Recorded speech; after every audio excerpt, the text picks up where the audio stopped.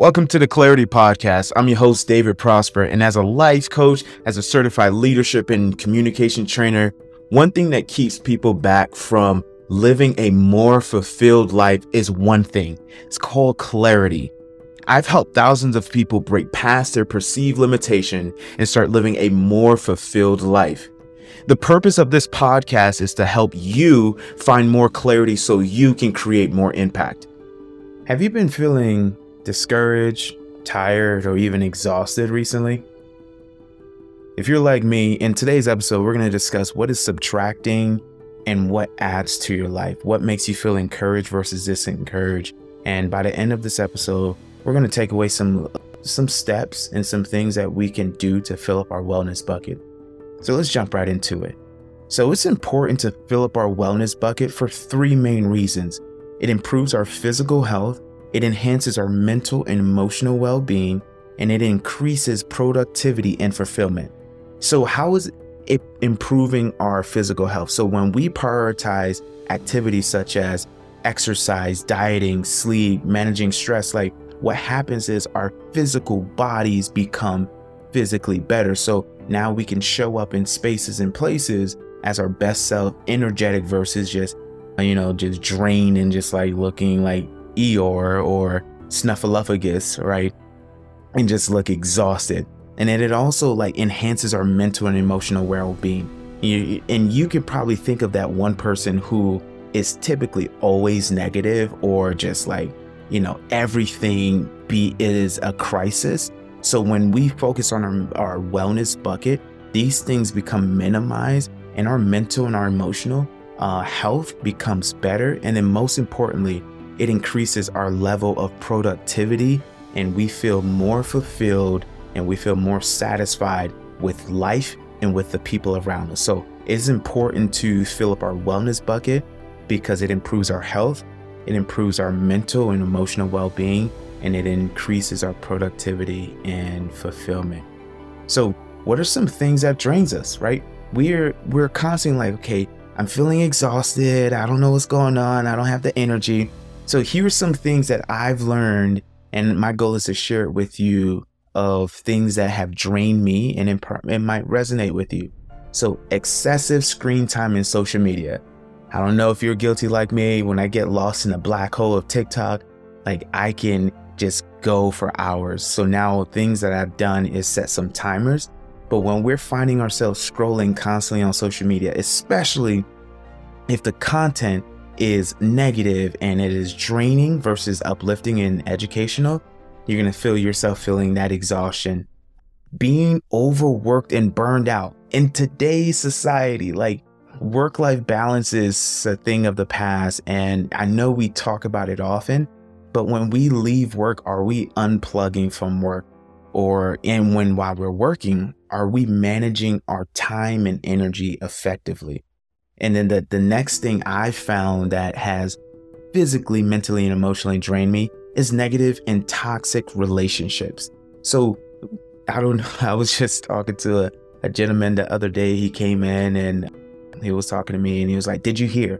Right? And I was like, "Hey, my brother, I appreciate you, but I'm not the space to, hold this gossip." So when we are constantly in negative relationship, it physically drains us. It emotionally drains us because we start adopting and inheriting that energy, that mindset, that paradigm of that environment and of that relationship. So if you're excessively looking at screen time or social media, my encouragement would be to decrease it, find some work-life balance, and do things that fulfill you.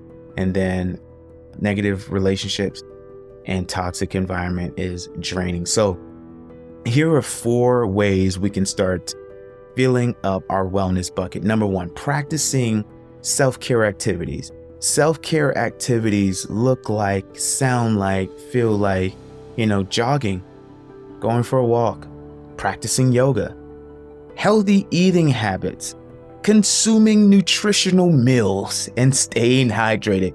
It sounds so basic, but simplicity is where the extraordinary things happen. So when we take care of our body, is equivalent to putting gas into our vehicles. When we have gas in our vehicles, we can move to and from places. And then self-care activities look like hobbies, like what are we reading, listening to, spending time with loved ones. And then number 2, cultivating healthy relationships and social connections. This is one of my favorite things. This is the things that lights me all the way up, right? It's nurturing positive relationships and social connection, because what happens is when you're around someone who is exuding vibrancy and life, what happens, we become saturated in that I call it the potluck of relationships, and the natural knee-jerk thing to respond from is that vibrancy in life. My mother would always fry chicken in the house all the time, and I did not like it, because every time I was in the house, I would leave the house and then I would go somewhere else and I would smell like fried chicken. And that's equivalent to relationships, right? So when we cultivate healthy relationships, the byproduct is we're naturally going to be healthy in other spaces and places. And spending quality time with loved ones have shown like our life longevity is equivalent to the relationships we have. So when we cultivate healthier relationships, we live a healthier life and we live a little bit longer. Number 3, prioritizing sleep and rest, right? This is one that I am getting better at. I actually got a Whoop. That's a fitness tracker and sleep tracker. And what happens is it shows me how often I'm getting quality sleep.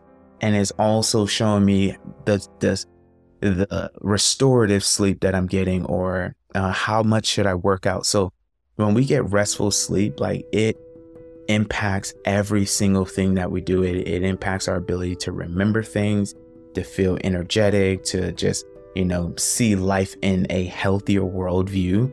And I've known for myself for some time now, when I don't get enough sleep, what happens is I'm typically more cynical. I'm like, oh, this is negative. So when we prioritize sleep and rest and we get quality sleep, that means, shutting off the phone before bed, putting it on the warm light, getting away from blue lights, not drinking coffee, caffeine, or anything like that. We can have a more restful sleep.